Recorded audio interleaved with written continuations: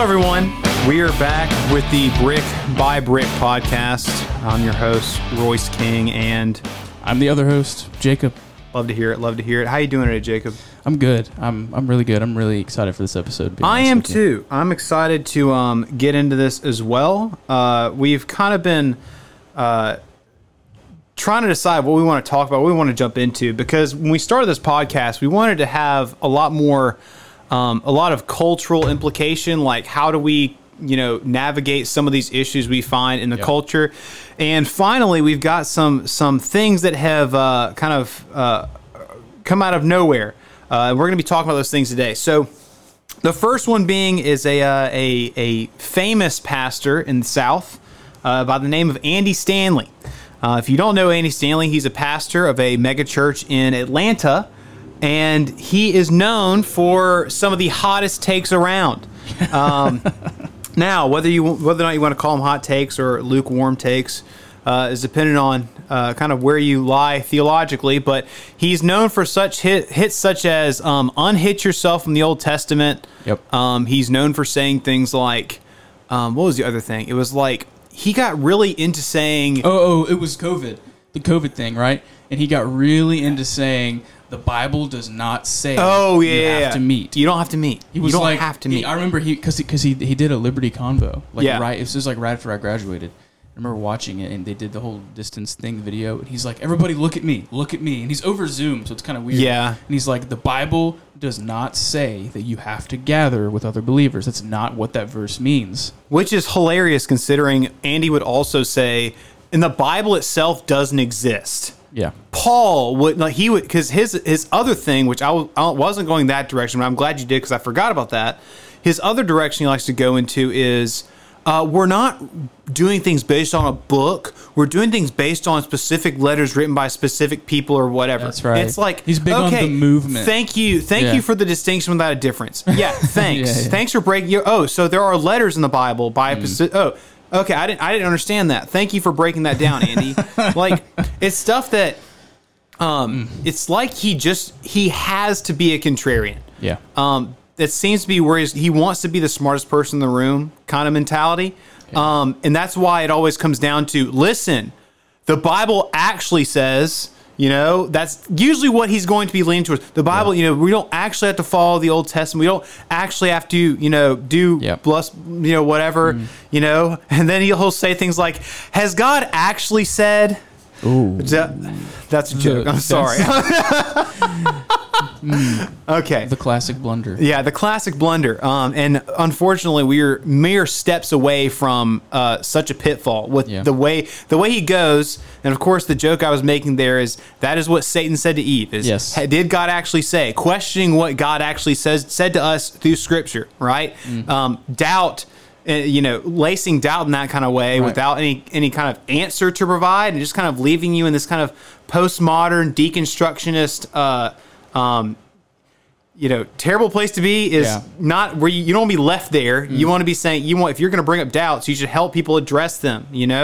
Not just say, "Hey, I just dropped a truth bomb on you because I'm the truth bomb guy. I'm the truth bomb manufacturer. You call me Oppenheimer truth bomb guy, and I'll But today, we're talking about the hottest take that just dropped from Andy Stanley, because he's always got something down the pipeline that's on its way. And, something that I'll say in preface is this wasn't said from the pulpit at his church. Yeah, now, maybe it was at his church. It's at his church, yes, but it wasn't a Sunday morning church service. Yeah, it doesn't make it any better, right? But this was like a conference that he was putting on, something like that, and maybe I'm wrong, but it seems like most of the time when he does say something like this, it's not on a Sunday morning, from the podium. I feel like he's often saying things like, like I said, he was at a Liberty Convocation. Yeah. He was doing this conference thing. I get what you mean. The unfortunate thing is, with his setup, it's hard to tell. You're right. Yeah, looking at this. Right now, this is the most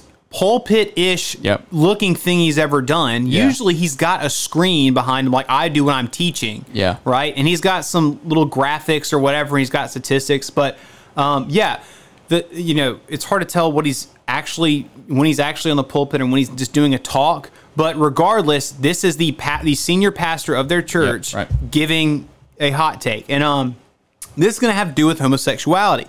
And he's had hot takes about this before, but this is probably one of the most explicit things he said. Oh yeah.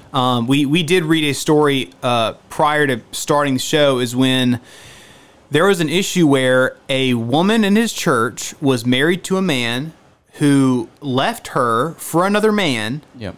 And they started attending the church with the woman who was left, and she got mad and said, "You guys need to go somewhere else because you're living in open sin and homosexuality." But then they go to another church, and Andy finds out that the two men, even though the original man was divorced from the lady, the other man was not divorced and was still married to a woman, and that's what he took issue with. He took issue with them being still married while they were in a homosexual relationship. Yeah, the adultery. So he's it's like he's trying to fire at the most low-hanging fruit targets possible, because if he were to make a stand where it needs to be stood, then people are going to be upset and they would leave. And exactly. Now, this is the newest hot take. This is from the Drive Conference 2022. So this is 2 minutes. We're not going to, do it like crazy last time, but we'll just play it. This is pretty good. So go ahead. Figure out how to get straight people as excited about serving and engaging as the gay men and women I know. We would have a volunteer backlog. That's my experience in our churches. Well, I'm a gay person. I'll just read it to you. A gay person, when I say gay, men and women, okay? A gay person who still wants to attend church after the way the church has treated the gay community, I'm telling you, they have more faith. Oh, no. That's rough. That Calvary Wi-Fi. Yeah, let that buffer for a second, because I want to we can pause talk for a second. So we've already established what the most important thing is at the church.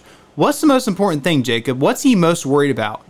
The volunteers. The volunteers. It doesn't matter what they're doing. It means we need all hands on deck. And the gay community is willing to be those hands on deck because everyone else is lazy.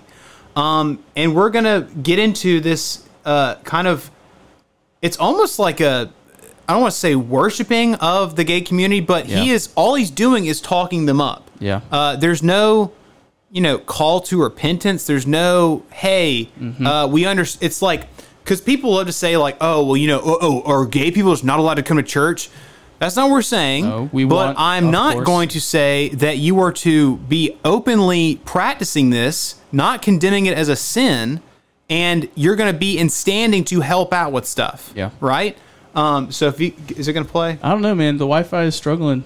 Maybe you can pull it up on your phone. And I'll see if I can play it there. I'll play it there. What were we at? We're at 27 seconds. Yep. Let's go. Hold on. Technical difficulties. It's okay. It's okay. We workshopped all this stuff before we came out here. I promise. I think Andy's just hacked our server. He did. He knew. Yeah. He knew that he was on the chopping block today. He knew that our podcast that reached tens of tens is going to be coming after him. 10 times 4. Yeah. 10 times 4. All right. Yeah. You just want to. Let me give one more. I do. They have more faith than a lot. Okay. Sorry. A gay person That's big. Let me take it back just a second. All right, listen closely. I'm telling you, they have more faith than I do. They have more faith than a lot of you. A gay person who knows, you know what? I might not be accepted here, but I'm going to try it anyway. How noble. Have you ever done that as a straight person? Where do you go that you're not sure you're going to be accepted, and you go over and over and over and over? Only your in-laws' house. That's the only place. Ha! That's so funny.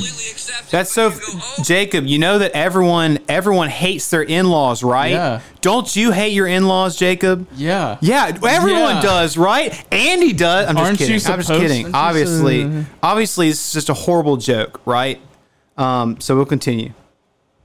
And over, and it's because you have to. But other than the in-laws, what environment do you continue to step foot in knowing at any moment you may feel ostracized? No place. I'm telling you, the gay men and women who grew up in church and the gay men and women who've come to faith in Christ as adults who want to participate in our church, oh my goodness. I know 1 Corinthians 6, and I know Leviticus, and I know Romans 1. It's so interesting to talk about all that stuff. So interesting. Oh, my goodness. A gay man or woman wants to worship their heavenly Father, who did not answer the cry of their heart when they were 12 and 13 and 14 and 15. God said no, and they still love God. We have some things to learn. A group of men and women who love Jesus that much and who want to worship with us. And I know the verses. I know the clobber passages, right? We got to figure this out. And you know what? I think you are. No, they're not. They're not. No, they're not figuring anything out, Stanley, because you're not teaching them anything. I didn't catch that last part. Yeah, he says we're going to figure it out. We're going to figure it out. We're going to understand these ideas. I'm going to instill doubt in your minds and in your hearts. I'm not going to address it, and then we'll come back next Sunday, and I'm going to hope you forgot. So there's a lot of stuff that we can address in that video, and there's so many things to talk about. Yeah, firstly, I want to talk about just the grandstanding on behalf of the homosexual community. He's swinging at everyone in this video. Yeah, he is. He says they have more faith than you, my congregation, who you're the one who's supposed to be pastoring them. Yeah. So who's that reflect poorly on? You. And then he admits. Right? And then he admits, which honestly, that wasn't even a diss I just did, because he then says, they have more faith than me. They should actually come up on stage and preach for me in my place. They should take my salary. They should take my house and my dog. They should take everything from me. Like, how in the world are you going to say, as the senior pastor of so many people, that the homosexual community that is living in open sin, we are not, now get this straight, we're not talking about people who are struggling with a desire or with a temptation towards homosexuality. That's not what we're talking about. We're talking about people who are saying, what I'm doing is not a sin. People what who I'm are doing is not sinful. In the habitual sin, they're saying they've given their lives over to it. And it is part of my identity. Yeah. Right? That's different. All right? He's saying that these people have more faith than he does. And yet that faith that's so great has not rendered any kind of repentance or any kind of, drive towards sanctification whatsoever. What's the next? And then he says, I'm going to jump around a little bit based on what I remember. But then this last point, when he says they were crying out to God when they were 12 years old and God said no. Well, guess what? Not only are the gay community more righteous and more faithful than the congregation of his church, than Andy Stanley himself, they're now more righteous and more faithful than God. Because they were willing to do it, but God wasn't. God said no. So maybe you can let us in maybe a little bit, because I'm going to be honest, like, I have listened to that video 10 times and I don't get what he's saying. What is he talking about when he says God did not answer the cry of your heart? Is he saying that, like, the cry of their heart was to not be gay anymore? Or that's what it's sounding like. It's sounding like this is a person who was praying to not be gay anymore. And I don't know where he's going with that. And then God says no. Like, no, you're gonna stay that way? Yeah. Like, it's almost like I'm gonna now, instead of, because there's usually with the gay issue, it's like, no, don't stop trying to fight it, embrace it. That's like, it's like, no, at that point I realized that I'm not supposed to, fight or kill my desires or my lust. I'm supposed to own it. I'm supposed to become it. The whole, well, God made me this way. Exactly. Exactly. Yeah. Okay. And it's just another way of trying to say, it's God's fault. God made me this way. If God didn't make me this way, I wouldn't be this way. Yeah. Which is a cop out, because once again, let's play the substitution game. And I said any other sin, we would all right. Let's say this. The people, the community that has more faith than anyone in my congregation, the racist community. That you guys do not know how important it is for our racist brothers and sisters. Listen. If my they have more faith than I do. If my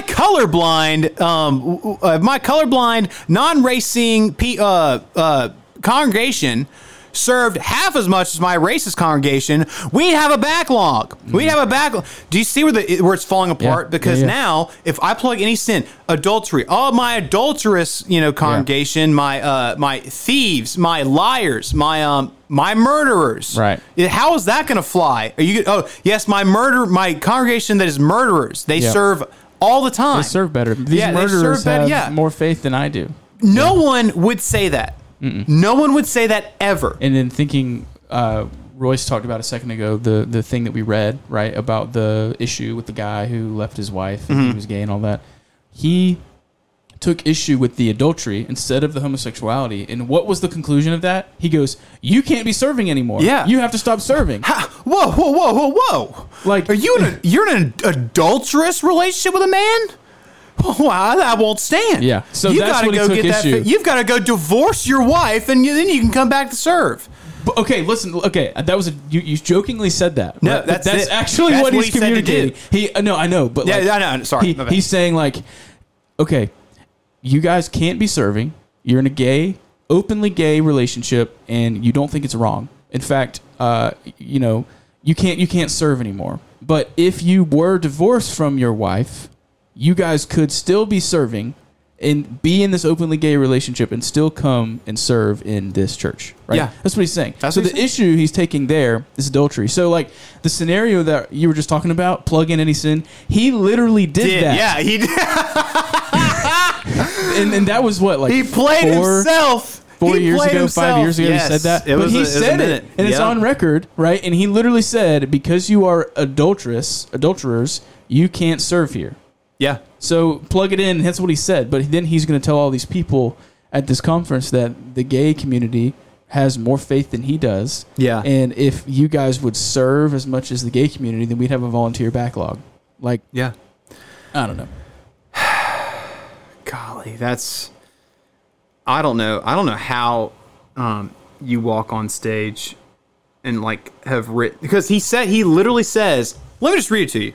Like, this is an idea that was workshop. This is an idea. This is not a rough draft. He wrote this down, and there was no conviction of the Holy Spirit to say, what are you doing? Yeah. There's another point I wanted to talk about. Well, I think another point is that it's clear, at least as an outsider, I don't know him, okay, but from what he's saying, at the very least, what he's saying is like you can be gay and a Christian. Like, again, like openly gay, unrepentant, you don't have conviction for the sin. He's saying that you can be that and you can also be a Christian. Yeah. I mean, that's what the whole premise is built on, I think, right? Yeah. Is like these people, they're still Christians, so they have more faith than you.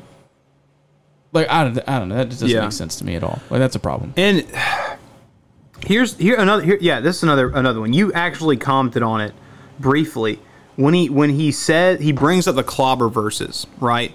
The clobber verses. I think he said Leviticus, 1 Corinthians 6. I think that's correct. Romans 1, and so this is like saying, this is like me telling a lie. Yeah. And then me taking the evidence that I'm calling a lie, the evidence that's proving that I'm lying and saying, well, that's interesting. Yeah.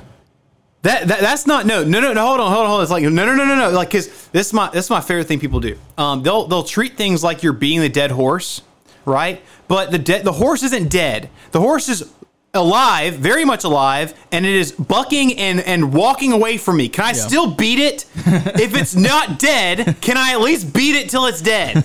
Like no, he's saying these things that contradict what I'm saying are interesting. Yeah. No, they're not interesting. They are diametrically opposed to what you were saying. Yeah, he says they're so interesting to talk about. Then let's talk about them. They're so interesting to talk about. I know the clobber passages. Maybe you sent me this video. Yeah, probably. I can't remember who it was right now. Maybe you can fill everybody in. But somebody was talking about this, kind of just like we are, and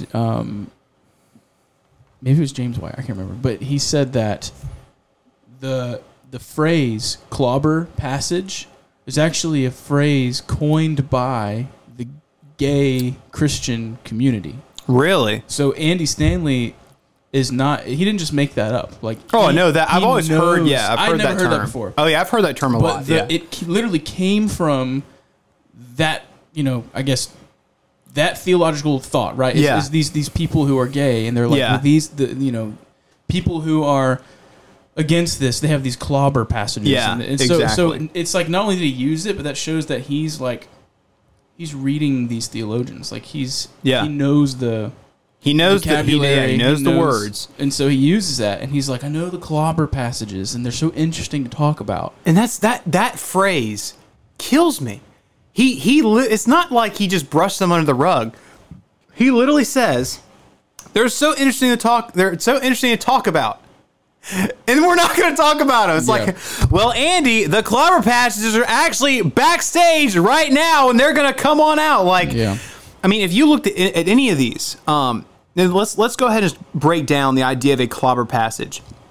Yes, I'm sure there is a way that you can present these passages in a way that it is clobbering to someone. Yeah. I'm sure that you, in your human arrogance and pride, could take these verses and just say them to people and use them as a bludgeon against them, right? Not to drive them to repentance, but you were like, I've heard people last year I heard would do this, and I'm just like, how dare you? If we want to sit here and count sins, let me get my sheet out and I'll write down your sins in class, right? So it's like, you don't have that. You don't have the authority to do that in that way. Right. But the point isn't clobbering them. My point is being soft with you and, telling you what you want to hear might be fun right now, but ultimately you are going to be held accountable for what you've done. Right. Right?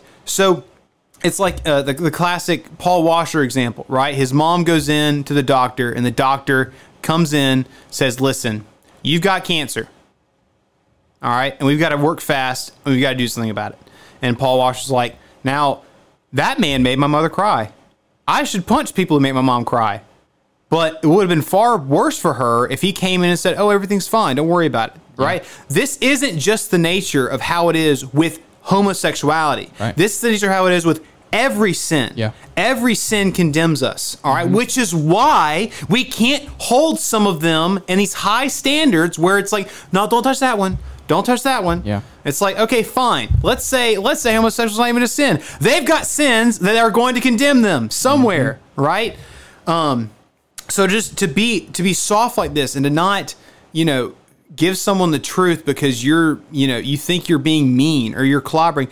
You can do this without clobbering someone. Yeah. Right? When I talk about this, when I had to, when I argued about this in the past, it's like, I'm never doing this because I don't like gay people. Right. Like, I'm doing it because I want them to be saved. Exactly. I'm doing it to save them. Yeah. It's not like, do you think it's fun? Do you think it's fun telling someone, your entire way of life, that thing you've been identified and in most cases groomed to be, right? Yeah, it's going to kill you.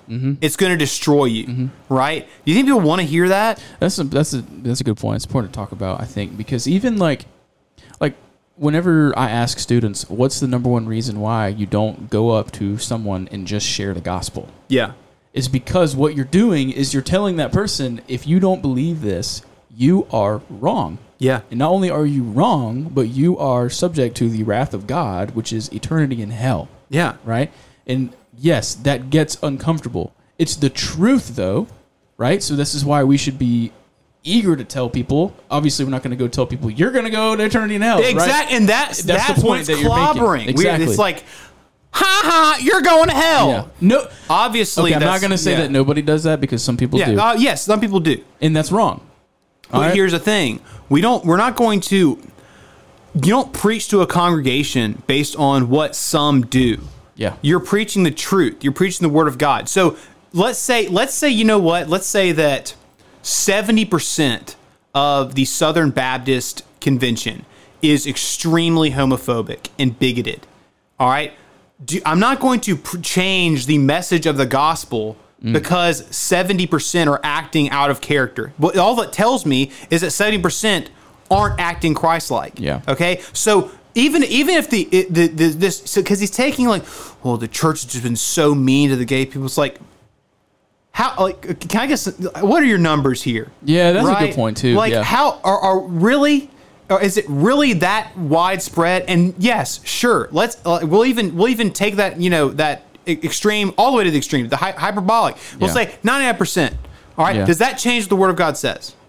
It doesn't. Yep. All right, you can't make these decisions based on the extremes when we're not just throwing darts in the dark here. Right. It tells us what it says. It's clear on what it says. Yep. The Bible is clear on homosexuality. It's clear. It's clear on a bunch of other sins too. That's another thing. And that's things. Don't call it a clobber verse. It's just a verse that's clear. It's scripture. It's just that. Yeah. Right. It's not gray. That's the thing too. Is people will say like when he goes, it's really interesting to talk about.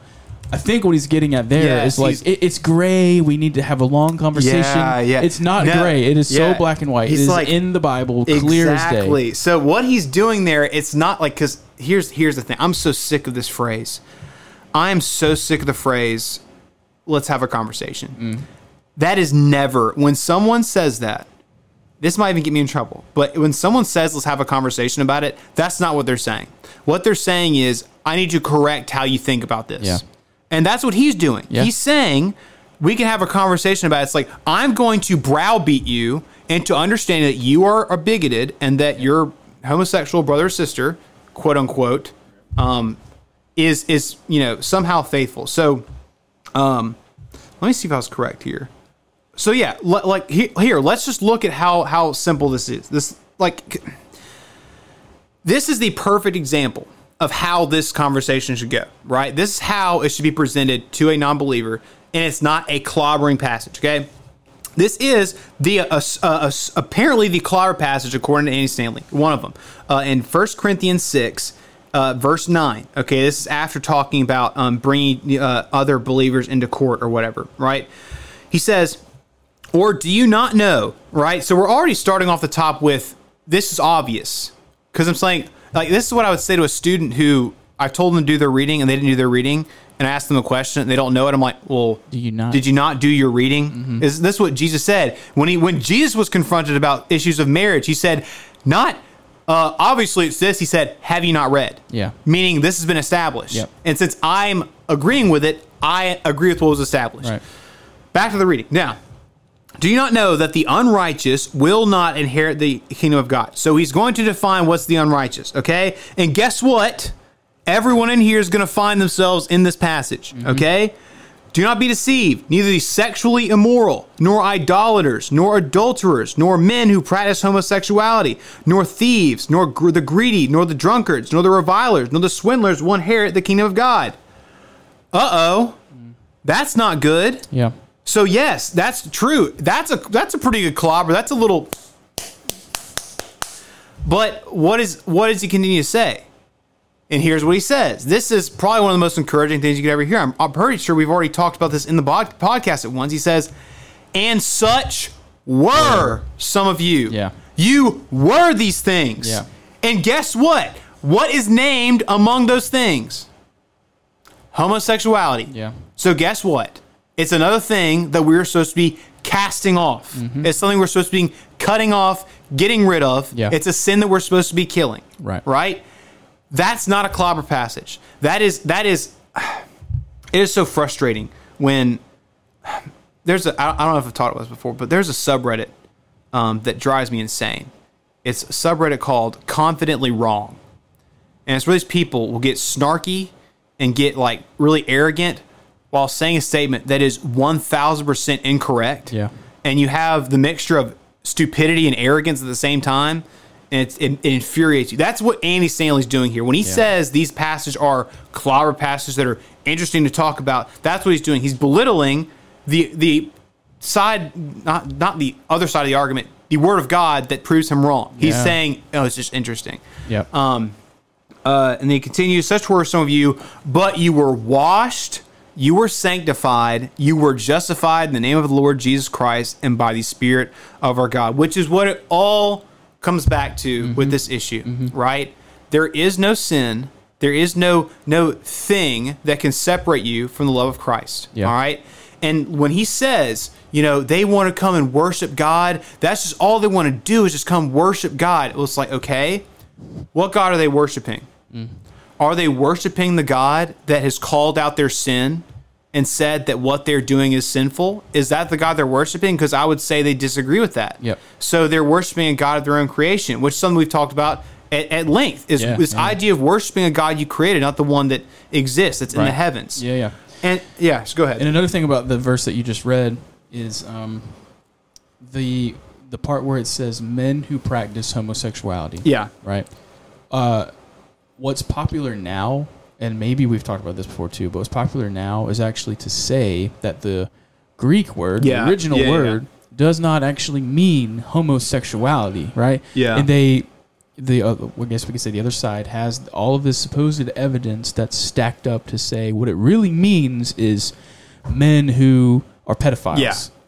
And I mean, just for sake of time, we're not going to get all into that. Yeah, maybe we can do it another time.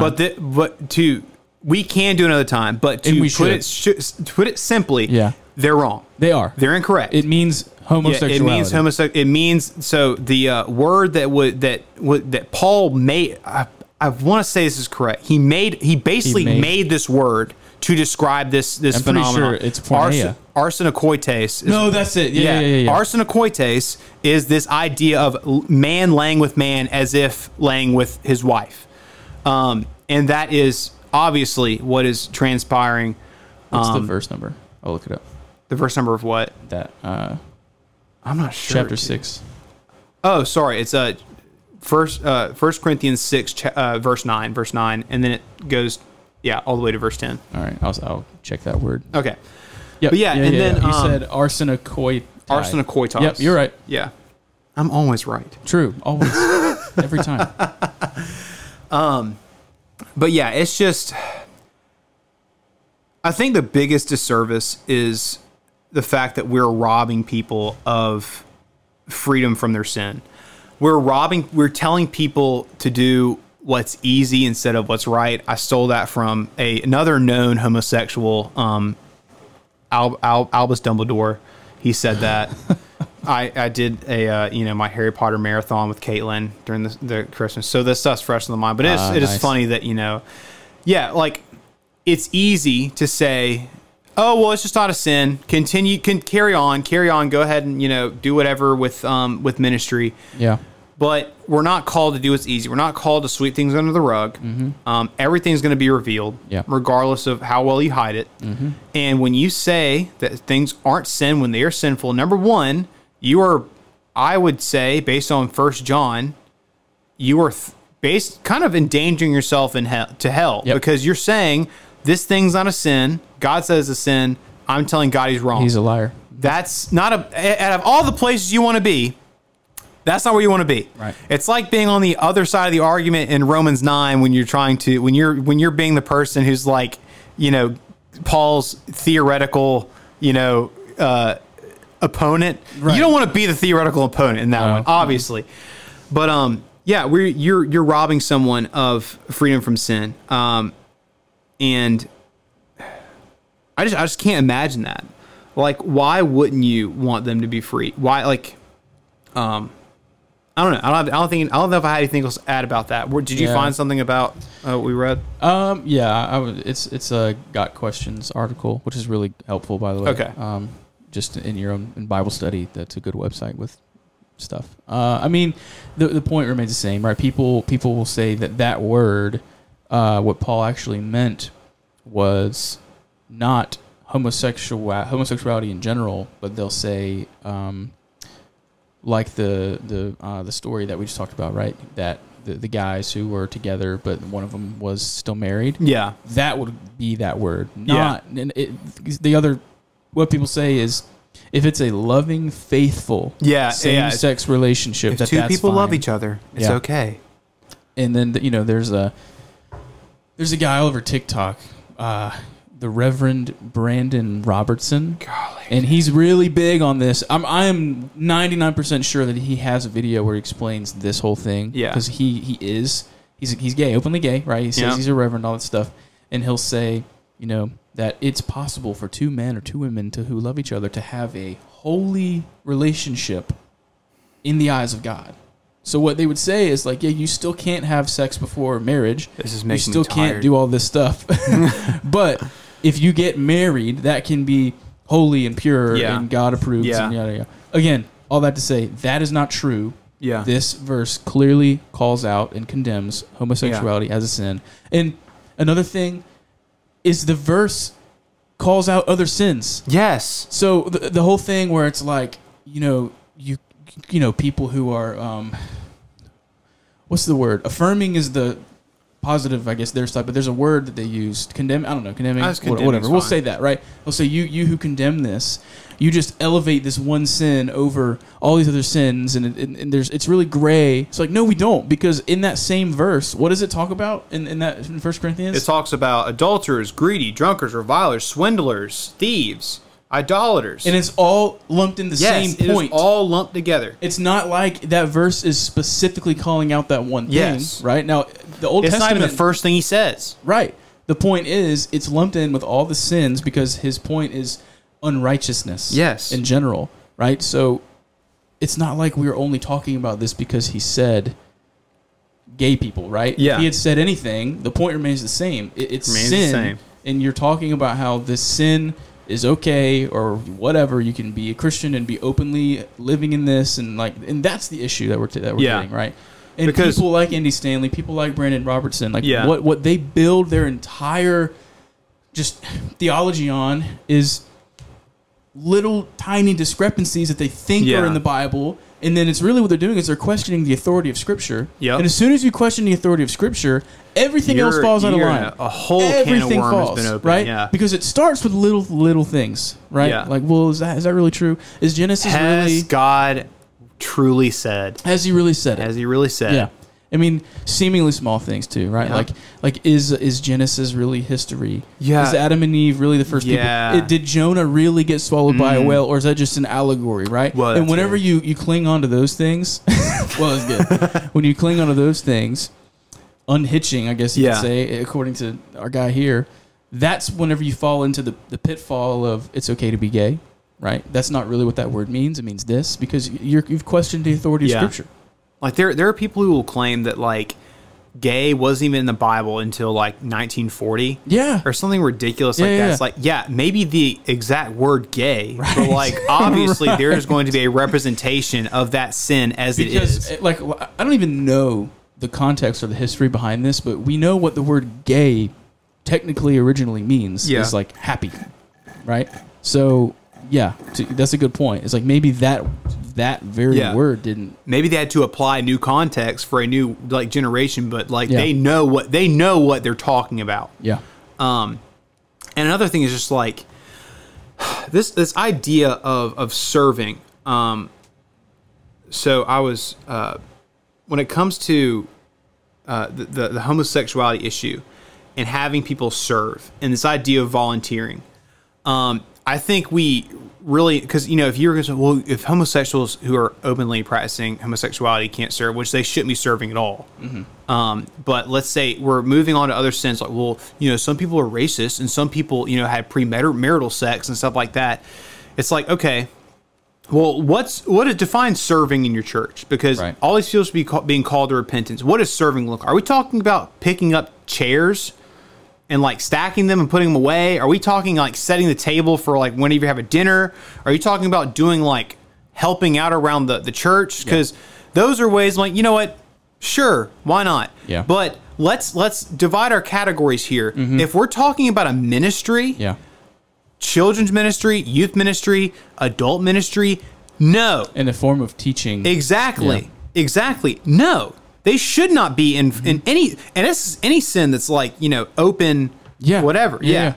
So, I think that's because we hear him talk about it, and it's like, we want a lot of volunteers in the homosexual community, and then it's like, the case is like, well, there are people who deal with sins in their hearts and stuff like that. It's like, okay, well, let's define what we mean by serve, right? Yeah. I think that's where the main issue is. Yeah. It's like, obviously, we have expectations for people who are going to be teaching in roles where they're guiding and discipling other people. And when you're talking about stacking chairs and things, like those are not necessarily an authoritative teaching, opening God's word and telling people what it says type of role. And I think when you talk about whether it's like setting up, like I think of like church plants, right? They get to the school cafeteria in the morning and they're setting up, right? Yeah. Honestly, like if I know that someone comes and they're like, hey, can I help set up? And that person's gay, I'm going to be like, of course. Yeah. Yeah. Because guess what? You're here. Yeah. Like you're here and you're going to sit there, you're going to listen to my sermon or whoever's preaching. And you know what I mean? Like, but that doesn't mean, hey, come on up and like do the benediction or come on up here and read. Yeah. And pray at the end. We're not going to put you on the stage. Yeah. And so I think that's important, like you said, to talk about the different, I guess, areas of service. That's another good point. When we look at these churches because we've had these issues where we think people who are on like the dark side of evangelism, where it's like they're a false preacher or a false teacher, right? Like when the guy who has the dreads and he lengthens your leg, Todd White. He had that big moment where he actually preached the gospel one time, and people thought, "Whoa, he's really turning it around." And people are like, "Whoa, I can't believe it's so crazy." And the only person who had the right take about it was Justin Peters, and he said, "Oh, he did have a good take. That's great. Now sit in a pew." Give up your pastoral. If this is real, give up your pastoral position, and you need to sit in a pew, because you don't get to just switch from the dark to the light side and still like be a Jedi or whatever, right? Like you can't just say like you can't be like a Nazi and then switch sides and be like, all right, well, I'm applying for a position of general of the army. It's like no, you okay, if you want to be here and it means that much to you and you're legit and you're genuine, sit right here. That's a good point. And learn. Because what he said from the stage that day was, he was like, I'm so convicted. He's literally, I am so convicted. The Holy Spirit has been doing some serious work in my heart. I repent because I haven't been preaching the full gospel. These were his words. Yeah. So look, if I'm, if the youth pastor at Calvary, right? If I get up on a Sunday morning in front of our 25 or 30 kids and I said that, like, even me, like, you gotta step down. Yeah. Right? Like, we're glad that God did this work in you, but let's counsel you through this. Let's talk about it, and then at some point in time, you can, whatever, after you're cleared by leadership and whatever, you know what I mean? Yeah. But it's like, he said that. Yeah, that's not something you're going to drop that bomb and then just workshop through it. You guys are going to learn along with me, I mean, another example is, I can't remember the preacher, his name doesn't matter, but he essentially, no, not even essentially, literally, he gets on stage with his wife after a service and they confess that he had an affair. Oh, yeah, you told me about that. An affair on his wife. In, like, I guess good on them. They worked through it and they didn't get a divorce and all that stuff, right? But he turns around and he preaches. And his church cheers him on. Like he's some, like mark of holiness that he did the right. Like, no, he just confessed that, like, a week ago, he had an affair on his wife, and now you're all putting yourselves under his preaching? Like, there has to be that, like you said, there's got to be that, like, okay, we're glad that, you guys are repenting, but, like, come here. Like, step away from this thing. Give him the hook. Like, and again, that's not because you're clobbering anybody. Yeah. It's because you're going, well, what does the Bible say about people who are teachers? You will be judged more harshly. Like, let's take Scripture seriously, and let's take care of you. And it's not coming from a clobbering place, coming from a place of love. Yeah. And concern for people who are living in their sin, because, like we said, we want people to get saved. So, and looking at, pastoral authority and authority to teach and stuff like that, I think we can now shift from Andy Stanley to the other topic of discussion today, which I'm shocked we made it to 45 minutes talking about that. That was we went off for a little while. It was good. Yeah, that was good stuff. Now, I mean, we think it was good. Yeah, it was a banger. I'll be listening to that at home. No, but moving on, we have an interesting topic, because this is something that I've I've been, my friends have been telling me about and like give me kind of like screenshots about, and I've been like pretty mind blown of what I've seen. But it spawned from a sermon I was listening to kind of get broken down, because the sermon itself was terrible. Mike Todd was talking about something, I don't know, but he had a moment at the end of his sermon. He said this on stage. He says, "You know what? Can I be hot with y'all for a minute?" Which means humble, open, and transparent. Oh yeah. Yeah, that's what he's saying. Can I be humble? Just, stupid acronyms, right? He says, "I hate preparing for Sunday sermons. I hate doing it." We can tell. Yeah, it's like, I know. We know. And he went on to be like, and this is the funniest, the people who I was listening to did this. Yeah, Kozar did this perfectly. This was beautiful. He goes, "I start on Wednesday, work on Thursday, Friday, Saturday, and I'm even tweaking till the sermon 30 minutes before on Sunday." While he's talking to a congregation of people who have jobs. Yeah. Right? Like, everyone has a job, yeah, or will have a job where they have to do things and have responsibilities and work. Yeah. So I don't know I don't even know how you could be so tone deaf to even say that. Yeah. It's like, my guy, I don't know what's happening in his office, but I can guarantee you this: it's not working. You're not lifting anything heavy. You're probably not even studying that hard based on what we see. You're probably reading through a handful of scriptures, 1, 2, 3 or 4 times, and you're like, got it. Okay. You're writing down the first thing that comes to mind. Honestly, I wouldn't be surprised if his office was like a Google what are those, like those Google workspaces where like it's like a really strange inclusive community where like it's like an open concept office where there's like kind of random computers. They got like beanbag chairs and ping pong. Yeah. He's got like a slide going downstairs, and like the Clemson football team. Yeah, it's like those TikToks where some influencer tells you about their day, and all they do is eat food all day and sit in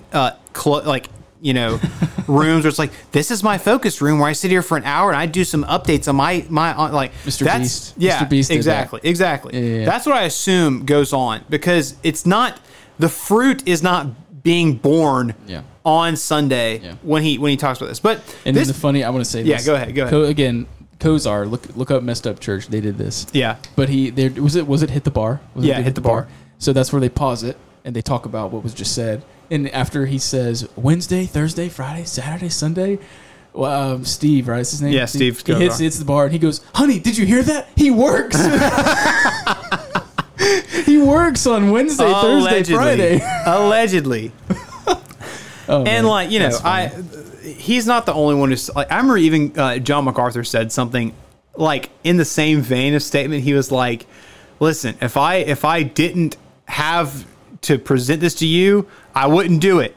Yeah. Like, which I feel is like a different way of saying that. He's saying, listen, this is hard work. Right. And one of the only ways that keeps me I would say determined and kind of accountable is that I'm presenting it to you. Yeah. And that's what holds me accountable. It's why I work hard doing it. Right. Which is why there's a huge gap between John MacArthur and Michael Todd. But what I want to talk about now is the potential for AI artificial intelligence in the realm of church. Yeah. Because we had one of our first episodes was about the scandal where Litton. Ed Litton. Is it Ed Litton? Yeah. I've already forgotten. So is the SBC. Ed Litton was caught plagiarizing multiple sermons from the former SBC president. From the former SBC president. Like, blows my mind. So he plagiarizes like a ton of them. Like, I remember there were compilation on compilation on compilation of him taking things from other pastors, especially J.D. Greer. Word for word, point for point. Which brought about, even the one-liners. Like, come on, man. You can't even make up your own zingers. Yep. Seriously? Like, come on, like that's what you should be taking pride in, is at least your zingers, because that's when you get to show off your personality, and put on the highlight reel for when you go to your next church. Well, he truly right? Has no personality. All right, so the issue I want to talk about, that entire scandal brought about this idea or this service where pastors could buy sermons or buy series off a website, where a panel of super smart theologians would put together these perfect sermons, and so that you can, do them for your congregation. Sermons.com. Sermons.com. Go look at it. Look, pause the video. Go look at it. Sermons.com. And this idea where it's like, you have these sermons, because why, Jacob, as a student pastor, why would you want to waste all that time? All that time you spend reading the Bible and writing things down and doing research, and why would you waste time doing that when you could be doing other things? Right. Okay. You're saying that tongue in cheek, but that's the real argument. Yeah. That's really what they say. Is you think of all the time that you could be spending doing all these other things, but you can't because you're too busy in your office reading God's word. And exactly. So, like, why would you waste time doing all that when Jacob, as a youth pastor, needs to be online looking up minute-to-win-it games to do for his the most important thing to do? I mean, come on. And that's the issue, is that they're the emphasis and the priorities are being grossly misaligned. So that's kind of where it starts. That's where we're getting at. It's like that's where we're at. We're at, people are buying sermons for use now. And with not only that, but there's another thing. This is a real thing. Like, I'm not going to name any churches here, but like confirmed by friends of mine. Okay, like you got an inside source. It's crazy. I'd never heard of this before. Where like you've heard of a preaching team on a church? Yeah. Which is like, if me and you were pastors, we'd have two other guys, and we rotating, sharing, pulpit, whatever. Okay, but this sermon prep team is where the pastor sits around a table, and other people on the sermon prep team are around the computers, typing a sermon, and they're talking through the verses, and he's just like clipping what other people have and putting it in his document, and then that's his sermon. Oh my gosh. And his sermon prep happens in 2 hours, and that's it. Dude, this is like a writer's room. That's it. This is like a comedic writer's room. Yeah. It's that like is SNL. Insane. Yeah. Yeah. So, like, it starts with that, and then you have sermons.com, and then now, because we have... what's better than having 4 people write verses and dialogue back and forth for you to steal from? One computer program that will make a sermon within seconds. So what we're talking about today is this new phenomenon of, I think the most commonly used one is ChatGPT, which is an AI you can talk to that will research around the room or around the internet for you and write something for you and write a body of text for you. Yep. I think that if this is not being used right now, this will be widespread within a year. Oh, yeah. This is the next frontier of lazy, worthless hack pastors is this GBT thing. So I'll give you guys an example of how this works, right? So you'll go on this website, and I'm not worried about the English teachers having to deal with this because, let's be honest, the writing that this AI is going to generate is far superior to anything the middle school is going to write in their life. I'm just kidding. But it's not, you're going to say, oh, you wrote this. No, you didn't, right? So this person this person made a post on Reddit, and he kind of just gave it an all-inclusive thing of how this worked, right? So he says, hey, ChatGPT generates amazing sermons. How is this going to affect the church? Which I don't think it should, depending on where you're going to church. If you're one of these mega churches, in your sermons, NGMI, you're not going to make it. If you're at a church and your pastor is preaching really bad sermons and all of a sudden they get better, he's probably using AI.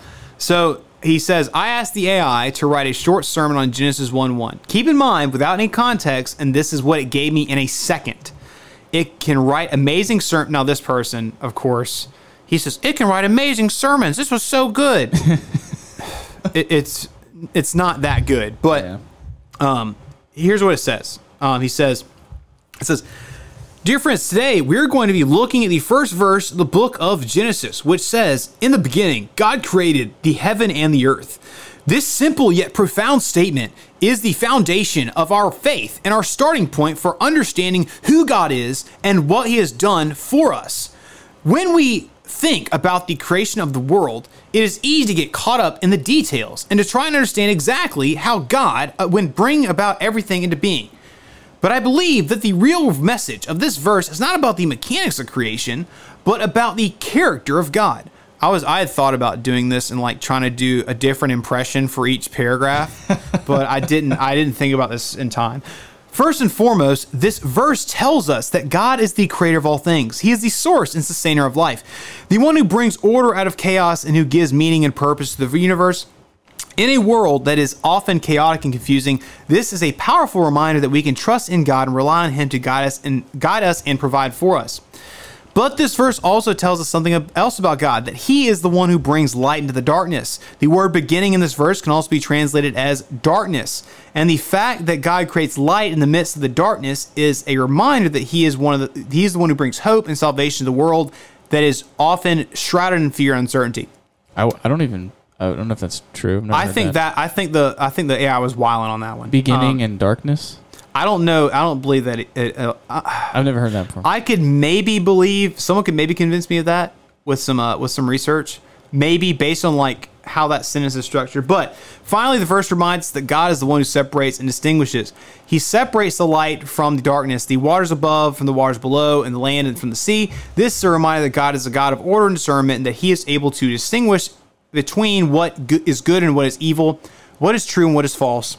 God in conclusion, can distinguish between. This is my God is a God of order and discernment, and that he is able to distinguish between what is good and what is evil, what is true and what is false. Mm-hmm. In conclusion, the first verse of Genesis, I'm reading this, I'm not even thinking about it right now. First verse of Genesis reminds us that God is the creator, the light bringer, and the separator. He is the one who brings order and meaning to the world, and who offers hope and salvation to all who call upon his name. Let us remember this truth and trust him always. Amen. So, wow. Very safe. But can you tell, Mr. Mogg, you're a student pastor at Calvary Day School. Can you see why this isn't really that helpful as a sermon? Oh man, I'm sold. I'm using that from now on. That's it.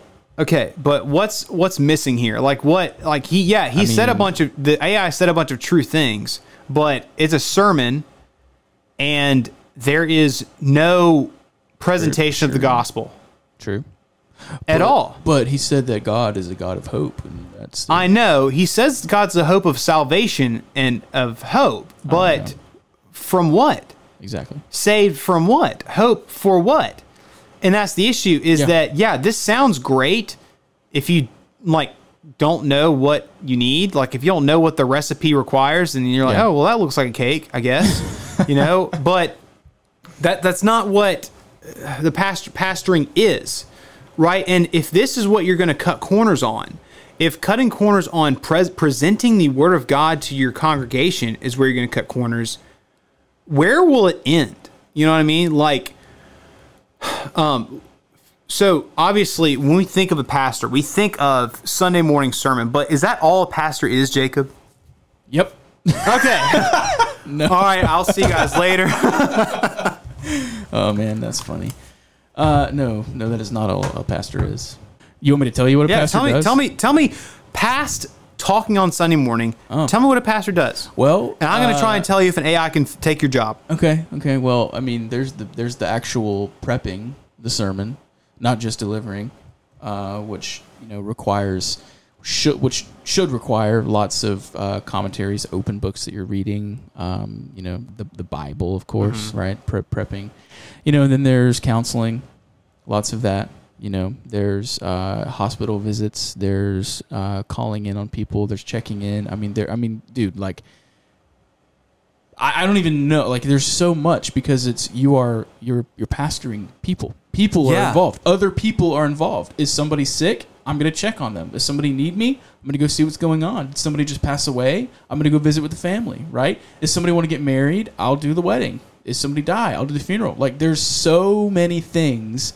Obviously, weddings and funerals don't happen every week, But what does happen every week, right, is meetings, right? Talking about the church, talking about the future of the church, talking about how did Sunday go, talking about these people. This person wants to join. This person is having issues. Who's going to meet with them to counsel these people? This kid has a problem. I'll go talk to him, right? I mean, dude, I mean, I'll stop, but the point is there's a lot. The point here is that was a myriad of reasons why an AI is not going to take a pastor's job anytime soon. Yeah. Pastoral care is not something you can plug into an AI prompt bubble and get an answer.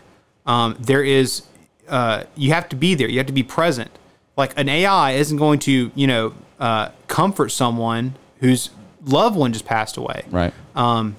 That's not going to happen from text on a screen, right? But the issue we are going to run into, which I'm not worried about AI in my sphere of Christian living. Right. But I think a lot of the mega churches that are going to dive headfirst into this, dude, I bet you, okay, I'm making a prediction. Ooh. I'm going to prophesy right now. Uh-oh.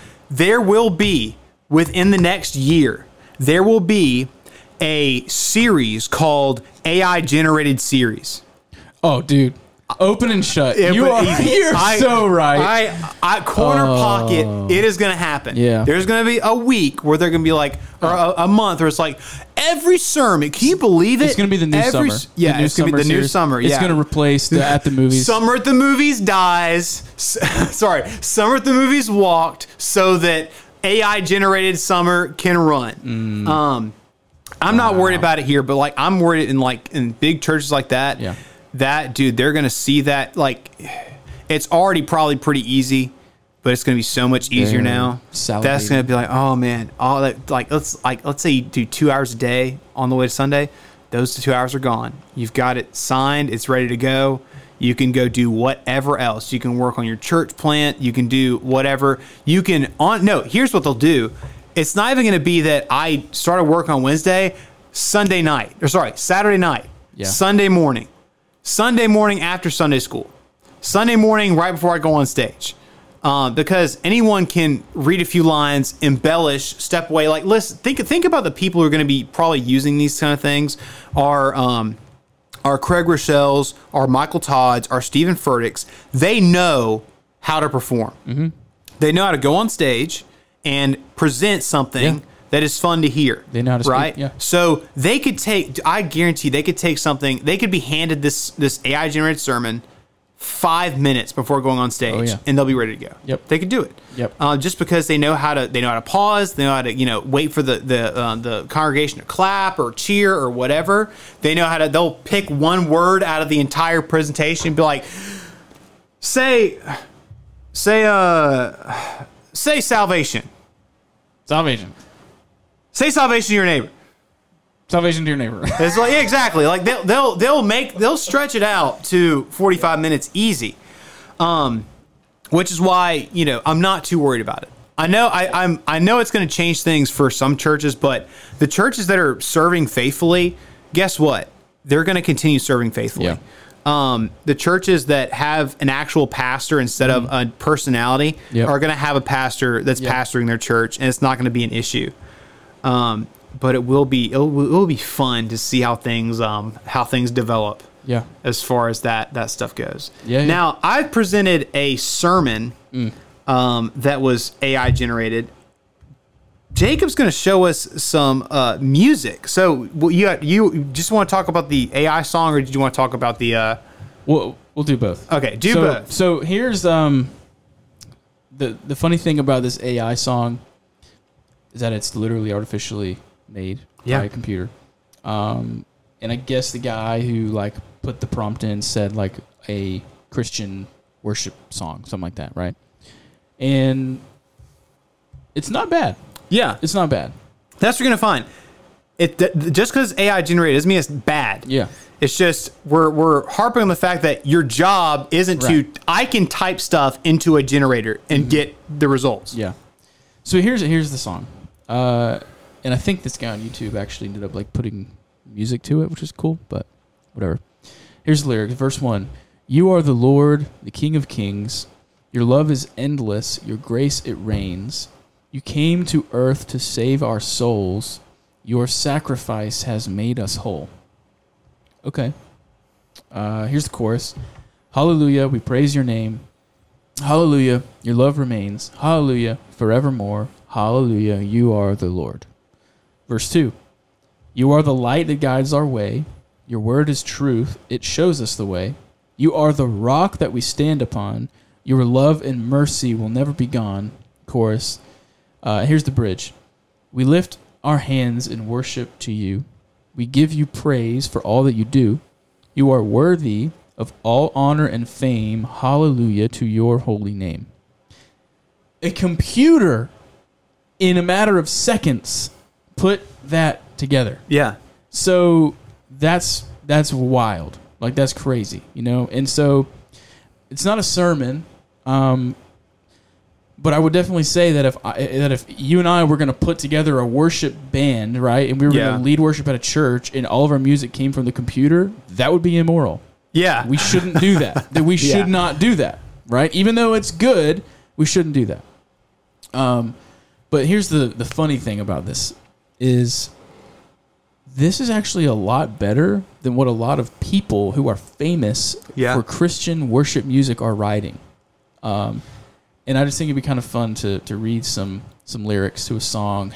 It is interesting that the AI spits out pretty orthodox takes. Yeah. You would think that with the whole of the internet to pull from, you'd hear some wild stuff, but legitimately, this sermon, even though it wasn't like a clear gospel presentation, it was true about what God is.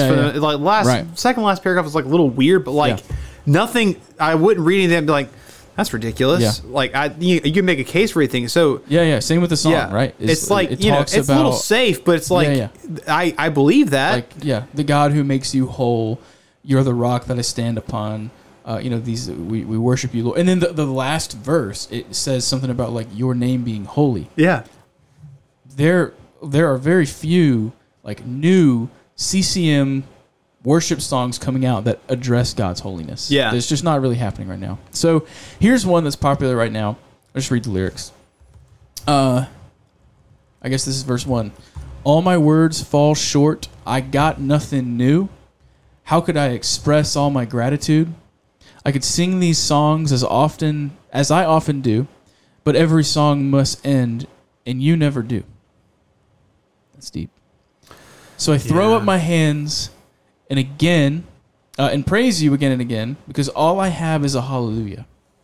I know it's not much, but I've nothing else fit for a king except for a heart singing hallelujah. I've got one response. I've got just one move. With my arms stretched wide, I will worship you. So I'll throw up my hands, praise you again. All I have is a hallelujah. I know it's not much. I've got nothing else fit for a king. Here's where it gets really interesting. So come on, my soul. Oh, don't you get shy on me. Lift up your song, because you've got a lion inside of those lungs. Get up and praise the Lord. Get up and praise the Lord. Lift up your song. You've got a lion inside of those lungs. Hey, praise the Lord. Ooh, ah, praise the Lord. Ah, praise. I throw up my hands, and that's pretty much it. So the first thing that I notice is that the worship song that the AI wrote is actually worshiping God. Yeah. It is actually words that are expressing praise to God. This song right here that's considered a worship song, who's the main character of that song? You are. The writer, right? My words, I got nothing new. How could I, all my gratitude, as often as I do, I throw up my hands. I have this. I know it's not much. I've nothing else. Every line has the word I in it. And I mean, I don't think the word I is even in the... And it lends back to this this hyper... we know God is immanent. He is personal. But like this is just... It's such an overtly personal, almost casualifying the relationship between us and God. It's just so man-centered. Yeah. That's the problem. Is whenever you go to church and you want to sing a worship song, what do you want to sing? I mean, okay, me and you, right? Yeah. People who are probably listening to this don't want to sing what that was. But Yeah. we want to sing songs that talk about God. Yeah. Right? Like, you think about, I heard Joe say this once. He was talking about music, right? Joe Gillum. That guy, yep. Joe Gillum said this. The one and only.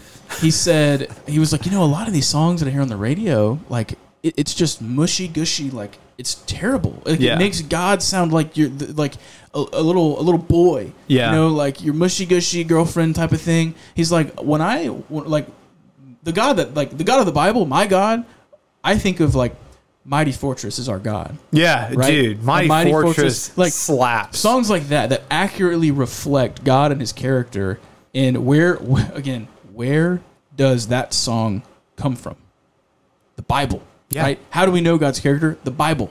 So whenever you're talking about like, these songs and throw up my hands and I've got this, I've got that, I've got one. Definitely look up the rock version of Mighty Fortress is Our God. Yeah. For the for the Radio Free Geneva, for James White's podcast. His intro is a rock version of Mighty Fortress is Our God, and that song goes hard. Yeah. So, anyways, I just think it's interesting that we're in a day and age now where you can go on the internet. Which, by the way, as you were talking probably 10 minutes ago, I decided to go on the ChatGPT website. Uh-huh. And I was gonna just type something in, but this is what it says. Uh-huh. ChatGPT is at capacity right now. Yeah. Get notified when we're back. Yeah.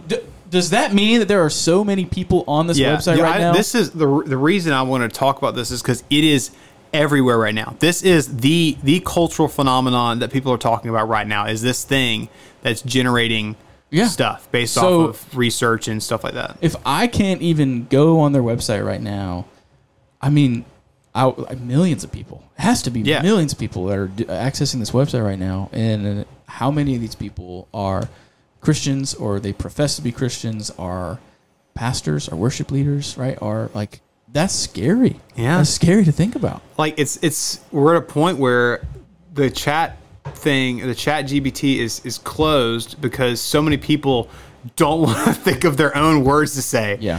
Like now, a lot of these people are probably just having fun. Yeah, obviously, but like, I mean, but it's millions of people. Yeah. So, and like, do you think like with some of the jokes I've heard coming out of ChatGPT, that's going to be the next comic thing? Yeah. It's just I need a set. All right, I'm going to spend 5 minutes on ChatGPT, and I'm not going to have a set that's going to rock, and I'm going to get my own Netflix special or whatever. And yeah, I don't know. It's it could change things a lot. Like, depending on how widespread available an AI like this is, this could change how a lot of things work. Because how are you supposed to, as a college student, take an exam to be or write a paper? Like, how are you supposed to write a paper to become a doctor, or write a paper for a law degree? That now, like, let's say this becomes widespread, that's no longer an option. So now we're going to get sent back to our back in the 80s, where it's like, okay, you want to use ChatGPT to write your papers? All right, you've got 5 hours in this room. You've got 3 sources. Write a paper. And you have a typewriter. Exactly. You got a pencil or a typewriter. Have fun. I hope it was worth it. Yeah. I hope it was worth it. Everyone who's trying to cheat on their stuff now. Or you're going to be, a more applicable example. It's like, I wanted to ChatGPT all the stuff I had to do for English class. Now I'm graduating from high school and I'm illiterate. Yeah. I can't write. Yeah. I can't put a sentence together with correct punctuation. Which we're already seeing that on a smaller level because of things like, what are some websites? What are these kids going on and cheating with? I mean, I'm sure you can go and just you can buy papers and stuff like that. I mean, and then there's a math website. Yeah. Where you can just literally take a picture of the math problem. Math, whatever. Yeah. I mean, it was already a problem. There's kids who are. It's always been a problem, cheating. Right? Yeah. But it's so easy now. It's so accessible that a higher number of kids are cheating through high school. They're getting to college, cheating through college. They have this degree. Yeah. And then they get to the field and they're like, oh. Yeah. Wow. Which you could tell us two things. You could tell us, hey, maybe the college wasn't even that necessary, and you can learn on the fly, and you don't need a degree, which is good. Yeah. Or it's like, hey, one of the funniest jokes I've seen is like, you better stay really healthy because your doctor's cheating on their exams right now. And it's like, wow, that's right. Not you, Jonathan Coates. He's a real one. He really better is. be. Jonathan. Yeah. Yeah. When he's a doctor. Yeah, go to him. Go to him. He didn't For real. cheat. No, I assure you. He didn't. Because you know what he told me? What? He literally told me the other day, we were talking about going to breakfast or something, and he was like, I'm out of commission until next Friday. I have a test next Friday. So he literally has said, I am not doing anything social until next Friday because I'm studying so hard for this exam. So good job, Jonathan. Yeah, way to be. Way to be. Well, it's a a bleak looking future. Depending on your eschatology, you might react to that differently. Some of us might be seeing this as the next thing to be defeated. Some of us, us doomers out there who think, whatever. It's like, oh, this is the mark of the beast or whatever. I'm just kidding. We like to have fun here. But regardless of what happens, we know how things end.